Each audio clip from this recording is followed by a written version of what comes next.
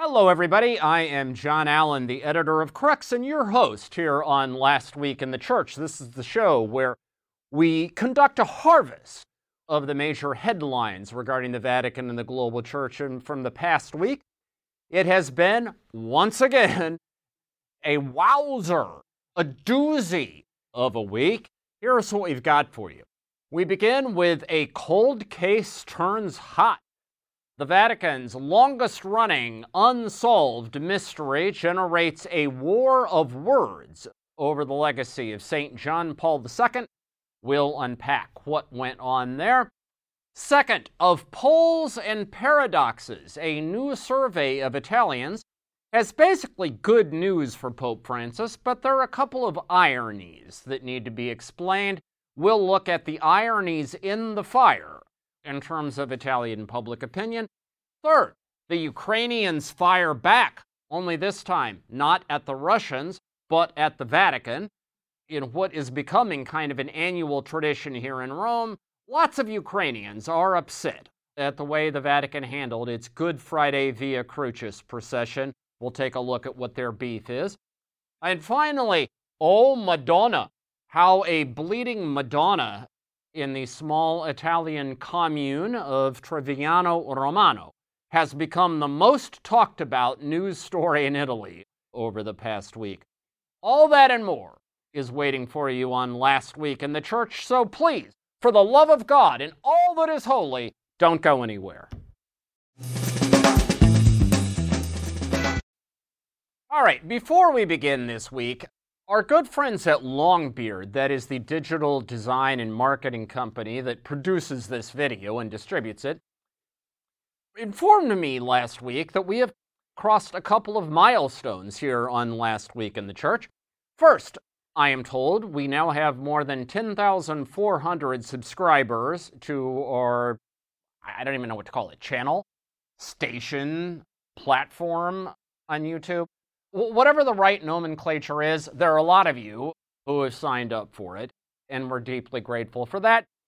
The other thing is we have passed more than 1 million views for this program, which astonishes me. Frankly, I'm not even sure I would watch me if I weren't compelled to sit here and listen to myself prattle on.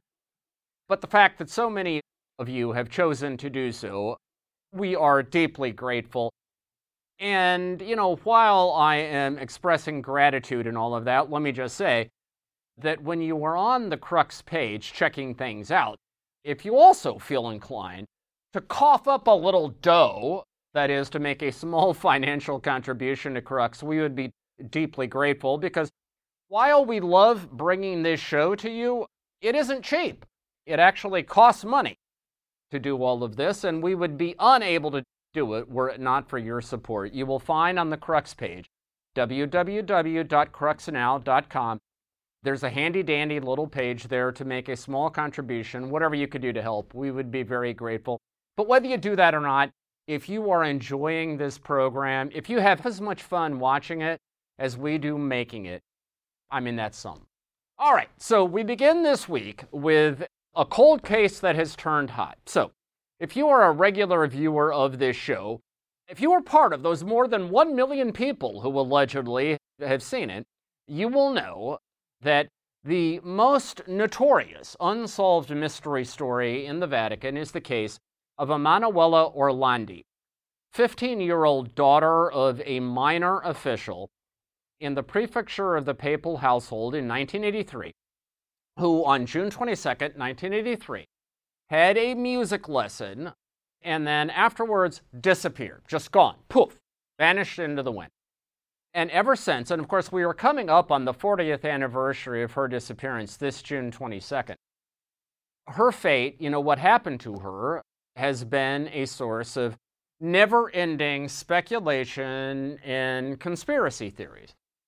And over the years, it has involved everything from geopolitics to the Roman mob, to pedophilia and sex abuse, what have you.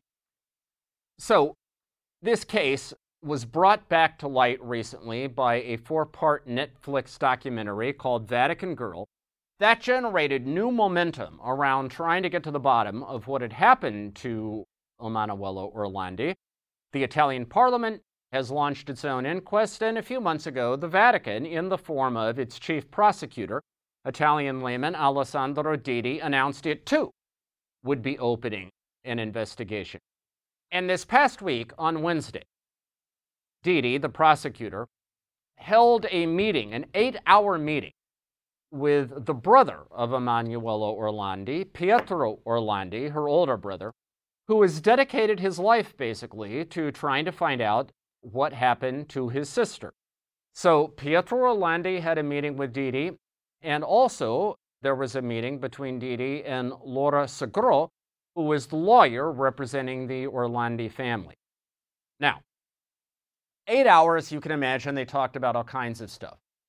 After the meeting, Orlandi went on Italian television, basically the highest-rated nighttime talk show in the country, to discuss, what had gone on in this meeting and, kind of the state of things with regard to the hunt for the truth about his sister's disappearance. And during that talk show, Orlandi had some, what would you say, shocking things to say about the late Pope John Paul II, now Saint John Paul II. Basically, here's what happened. Orlandi said that he was told, and this is what he said, "I've been told that in the evenings, Wojtyła, that's the given name of St. John Paul II, would go out with a couple of Polish monsignors, and according to Orlandi, they were not going out to bless houses." So there was a suggestion that something untoward was going on. Then Orlandi played a portion of an audio recording on this TV program, allegedly with a member of the Roman mob, in which this mobster said that John Paul II had brought young girls into the Vatican, and that after a while this had become intolerable, and that the Secretary of State, who at the time was the late Italian Cardinal Agostino Casaroli, had to intervene to get rid of these girls, and he had asked somebody in the prison system to get somebody in the Roman mob to help him. The suggestion being that John Paul had somehow brought girls into the Vatican for sexual purposes, and that these girls had eventually been eliminated, that is, killed, by members of the Roman mob at the Vatican's request. Now, you can imagine the firestorm that this set off. First of all, we had the longtime priest secretary to St. John Paul, now the retired Cardinal of Krakow, Cardinal Stanislaw Dziwisz, reacting to all of this. And Dziwisz, who, I know Dziwisz reasonably well. I was here for the last decade of John Paul's papacy, and many times was around Dziwisz, either interviewing him or just in settings where he was there. He is not generally not a great orator. But on this occasion, I think he cobbled together one of the most memorable pieces of polemical, sort of rhetorical tradecraft that we've stumbled across. He said that what was going on was, and I'm quoting here, a maelstrom of misdirection, mythomania, and profiteering. Now, if you were going to give an award for the greatest, slam in terms of, verbiage, that's right up there, right? And basically what Dziwisz was saying, that this is not only just totally bogus, but that it's being put forward in order to make money off of it. That was the suggestion. Then, after Dziwisz, the Vatican's media machine weighed in.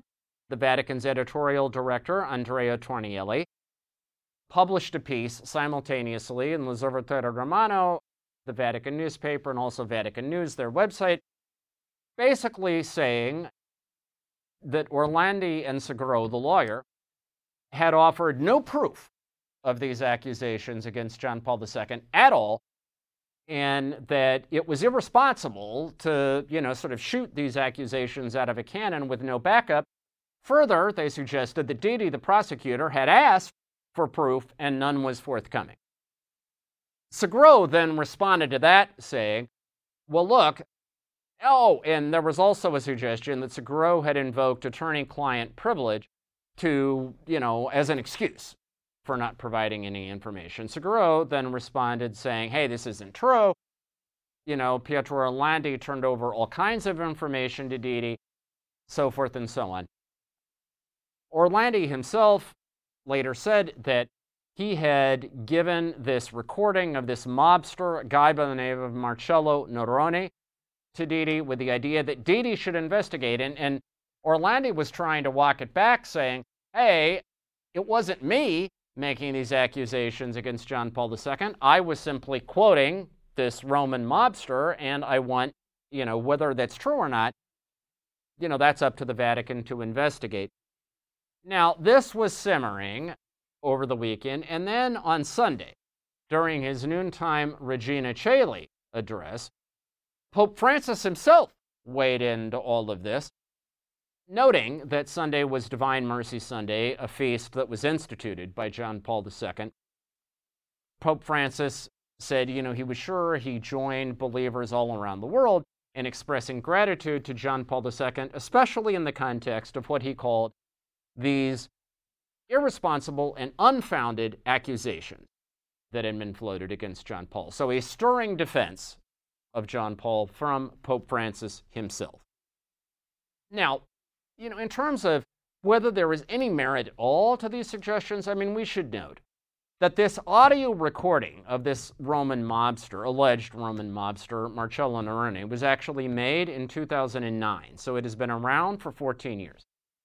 It was made by a journalist who now runs a blog called Criminal Nights, which is sort of about, rumors and conspiracy theories and all sorts of unsourced crime reporting.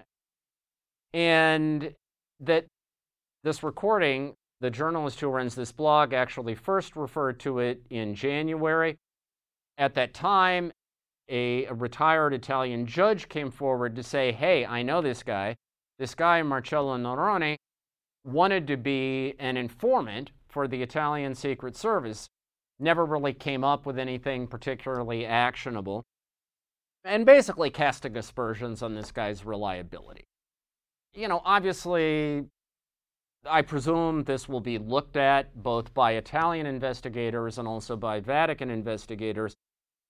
But at least at this point, it should be emphasized that if you are going to put forward accusations against a former pope and a canonized saint on the basis of the unsourced and unsubstantiated testimony of a confessed former criminal, I don't think you should be overly surprised that there's going to be some blowback to that. So, two observations to me suggest themselves. One, there are certain just no-fly zones in Catholic debate. Okay, in general about the Catholic Church, you can say whatever you want and sort of get away with it, but there are a couple of just things you don't do. Third rails you should not touch, okay? Let me give you an example. Nuns, okay? You can say pretty much whatever you want, but if you were perceived as being mean to nuns, opinion is going to come down on you like a ton of bricks. When the Vatican under Benedict XVI launched that investigation of American nuns, I could have told them that was a terrible idea. Here's why. In 1980, the movie The Blues Brothers came out. I was 14 years old. I was a freshman in high school. I wanted to see the movie. And my best friend at the time, a guy named Brian Beaker, we wanted to go see this movie.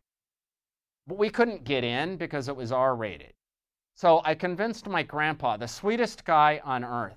I've only seen him mad one time in his life, and this was it. My grandpa agreed to take Brian and I to go see The Blues Brothers. Now, if you've seen the movie, you know one of the characters in this movie is a really mean nun, okay? After the movie, okay, we come out. Brian and I had thought it was hilarious. I looked at my grandpa and I asked, what'd you think? My grandpa, furious, red in the face, veins throbbing on his forehead, spittle flying out of his mouth, looked at me and said, you cannot make fun of nuns like that. You can't do it. That is Catholic opinion at its most basic. Okay, so one no-fly zone in the church is don't make fun of nuns. Okay, don't be mean to nuns. Just don't do it.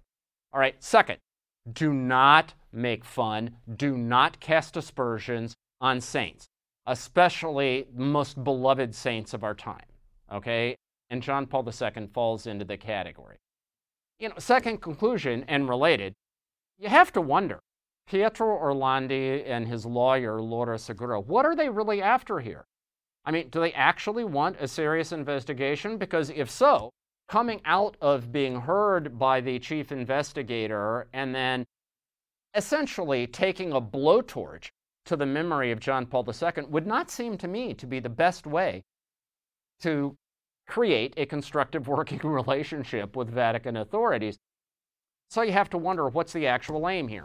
Is it to get an investigation, or, is it simply to create a situation in which you can continue to complain the Vatican is not taking you seriously and make that your calling card? I don't know. We will see how this plays out. But in any event, moral of the story here, if you want to get the Vatican to do something, probably going after, in the worst way imaginable, the legacy and memory of a beloved pope and saint, probably not the best way to go about it.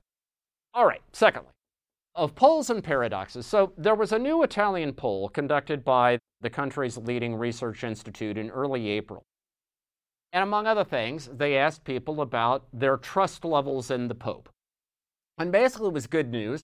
Pope Francis has a trust level of 64% nationwide, which is one of the highest in the country. It is slightly below doctors and nurses, who, of course, are still benefiting from the incredible reputation for heroism they got during the period of the coronavirus.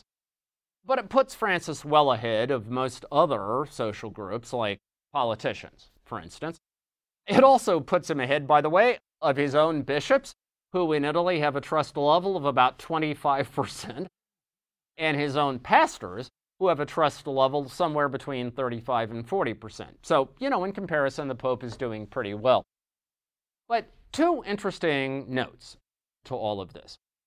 One is that there is a marked difference between practicing Catholics and non-practicing Catholics when it comes to trust in the Pope. And it's not what you might think. Intuitively, you might think that the more committed a Catholic you are, like the more often you go to church, the more you're going to like the Pope, right? It's not how it works. Actually, the trust level of Catholics who say they almost never go to Mass in Pope Francis is 85%. Trust level of Catholics who say they try to go to Mass once a week, don't always get there, but try to go once a week, is exactly the national average, 64. For Catholics who say they go at least once a week and often more, trust level is about 50%, between 50 and 45. In other words, there's an inverse relationship. The more committed a Catholic you are, at least in Italy, the less likely you are to have faith in Pope Francis. Which is why I have sometimes said that Pope Francis has a Mikhail Gorbachev problem. He is extraordinarily popular outside the church and at the margins of the church. He's a little bit more controversial the further inside you get, okay? Now, the other thing that is interesting is that Pope Francis is very much a pope of the peripheries, right? And he's a pope of the underdog, the underclass. He's a tribune of the poor. Yet what this poll shows is that in Italy, at least, his strongest base of support is the middle class and people who live in the urban core of Italian cities, which typically is where the elites live. His ratings are lower among the poor and people who live in the peripheries, that is, on the outskirts of Italian cities. And, I suppose this is probably less an X-ray in reaction to Pope Francis himself, and more an X-ray of the estrangement from the church of the working and popular classes, not just in Italy, but in much of Europe, which is an old story, of course, but this poll would suggest it's still very much with us. So, in other words, the two paradoxes here are, the more committed a Catholic you are, the less trust you have in the Pope, at least in Italy. And secondly, the more you are the object of this Pope's particular concern, that is, the poorer you are and the more marginalized you are, the less likely you are, at least according to this poll, among Italians, to actually like it. And it's just, explain these results however you want. They are nevertheless interesting. All right, third up this week, Ukraine fires back. So on Good Friday, a year ago, right, 1 year ago, Good Friday 2022, Pope Francis got into some hot water in terms of Ukrainians because he asked a Ukrainian woman and a Russian woman to nurse his two friends to carry the cross together during a station of the Via Crucis procession on Good Friday. Many Ukrainians saw that as moral relativism, saying that the aggressor in the war in Ukraine, i.e. Russia, and the victim, i.e. Ukraine, were on the same level. And there was a great deal of blowback. Even the leader of the Ukrainian Catholic Church, Archbishop Shevchuk, said at the time that he thought it was ill-advised, ambiguous, and just a bad idea. And, the Ukrainian Foreign Ministry, the Ukrainian Secretary of State, the Foreign Minister, and many other officials complained about it. All right. 1 year later, Good Friday 2022, what does Pope Francis do? For the 10th Station of the Cross, it is devoted to the testimony, and now in this case it should be said, anonymous testimony. We don't know who these two people were, but of a Ukrainian youth and a Russian youth, both of whom were talking about their suffering as a result of the war. And once again, Ukrainians were angry. I mean, that night, the evening of Good Friday, the Ukrainian ambassador to the Holy See put out a tweet basically saying he was reacting to the testimony of this Russian youth who had talked about how he had lost his brother in the war and that his father and grandfather had been called up and sent to the front, and he had no idea what had happened to them. What the Ukrainian ambassador to the Holy See said, well, you know what? What this Russian isn't saying is that his family members were sent into Ukraine not simply to kill the brother of this Ukrainian kid, but to kill his entire family, to wipe them all out. And that probably should have been mentioned if you want to give an accurate picture of the situation. So flash forward this past week, in other words, after Holy Week was over, we heard from a spokesperson from the Ukrainian Foreign Ministry who again accused the Pope and the Vatican of conflating the aggressor in the conflict and the victim, basically saying we want the Vatican to walk this back, we want the Vatican to apologize because this is unacceptable. We also heard from the Latin Rite Bishop of Kiev, the capital of Ukraine, who said that for Ukrainians, putting Russians and Ukrainians into the same boat is unacceptable. Said this just will not work. He said, if you want to talk about the equal suffering of Russians and Ukrainians, that's a conversation for when the war is over. Said for right now, what has to be talked about is who is on the right side and who is on the wrong side, and the Russians, he was suggesting, are clearly on the wrong side. Here's the thing. As the saying goes, fool me once, shame on you. Fool me twice, shame on me. The Vatican could claim credibly, or the Pope could claim credibly in 2022, that is last year, to be surprised by Ukrainian reaction. This year, they cannot claim that any of this is a surprise. They had to know full well going in that there was going to be backlash from Ukraine. They decided to do it anyway, and obviously what that suggests is that it is important enough to Pope Francis to be seen to be as close to neutral as possible in this conflict, that is, to be open to both sides, to not be allied with NATO or the West or the United States, not to be against Russia and its allies in this conflict. That impression of being super partes, above the parties, is important enough to Pope Francis that he is willing to risk diplomatic and political blowback, and not just from Ukraine, but from everybody who is supporting Ukraine in this conflict. And this is, of course, part of a much bigger picture. Pope Francis attempting to realign the Vatican, not as another Western power, but as a genuinely global, multilateral player on the geopolitical chessboard, a voice of conscience that is genuinely non-aligned. And whether you admire that project or not, what this episode confirms for us is that it is clearly a top priority for Pope Francis, one for which he is willing to pay an occasionally steep price. All right, finally this week, we end with the story of the Madonna di Trevignano Romano. Now, you might think the other three stories we've talked about, this controversy over John Paul II, right? Or this new Italian Pope, or the controversy between Ukraine and the Vatican, you might think those would be the biggest Vatican stories in Italy this week, right? No, you would be wrong. The single most talked about story, Catholic story, in this country over the past week is this Madonnina, Little Madonna, in a town called Trevignano Romano, which is about 30 to 40 miles north of Rome, nestled on a lake. And since 2016, there is a statue of the Madonna there that has been bleeding, crying blood from the eyes, and it has become a major attraction for pilgrims and believers from all over, particularly from all over Italy. Now, as I say, this has been going on since 2016. There was an effort to debunk it a few years ago, but it sort of continued. What has happened recently is that there are a couple of ex-devotees of this statue who and of the seer, the woman to whom this statue belongs, and who claims that it has been giving her revelations ever since, a woman by the name of Gisella Caina, who is a native Sicilian, moved to this town, Trevignano Romano, went to Medjugorje, bought this statue, brought it back, and ever since been claiming that it's been providing her revelations. All right.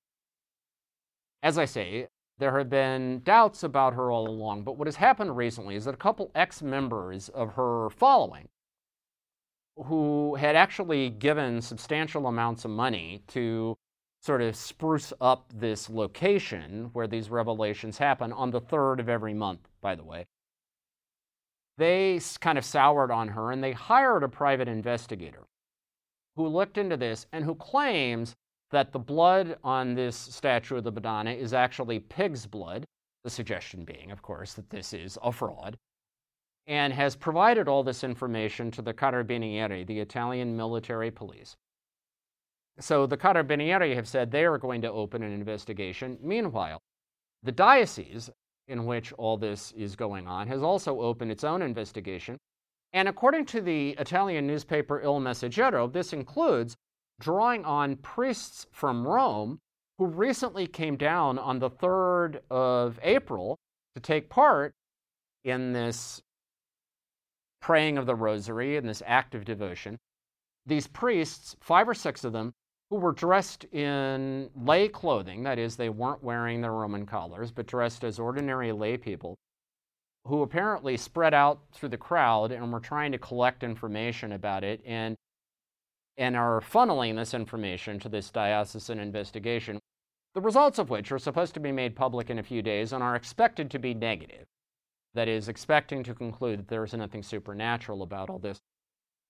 As I say, this has become a kind of cause célèbre in Italian public opinion, because what it does is it highlights 2 eternal truths about Italy. One is, this country, I don't care how secular it may appear on the surface, you scratch beneath that surface, and there is a hunger to believe in this country, an ineradicable Catholicity about it, that you give it an outlet and it will explode, like Vesuvius. Okay, that's point 1. Point 2 is that there is also a kind of cynicism about the exploitation for financial gain and for celebrity of that deep hunger to believe that is the product of centuries of hard experience. And this story brings them both together. You know, I don't know what conclusion the diocese is going to reach. I don't know what conclusion the Italian military police are going to reach, but I will say that perhaps the smartest single thing I heard about this story, I was watching a piece on RAI, that's the Italian national TV network, and they were interviewing a bunch of people from Trevignano Romano, the town where all this is going on. And there was one elderly woman who asked her opinion, said, I don't believe it. I haven't believed it from the beginning because, you know what? You find the Madonna in church. That's it. You find the Madonna in church. You don't find her on a hillside bleeding from the eyes. But, you know, if you want to meet the Madonna, you don't need something funky or weird or out of the ordinary. You can simply go to church, meet her there, have her enter your heart, put your cares before her, and all will be well. Yeah, to me, that smacks of wisdom. All right, that is our show for this week. As ever, you can find full coverage of all these stories on the Crux site. That is cruxnow.com. Again, cruxnow.com. As I said at the top, thank you so much for your support and interest in this program. Keep watching. We'd love to get to 20,000, sorry. We'd love to get to 20,000 subscribers and 2 million viewers. So let's just keep it going. We will be here next week, same bat time, same bat channel. In the meantime, have a fantastic and blessed week, and we will talk to you again soon.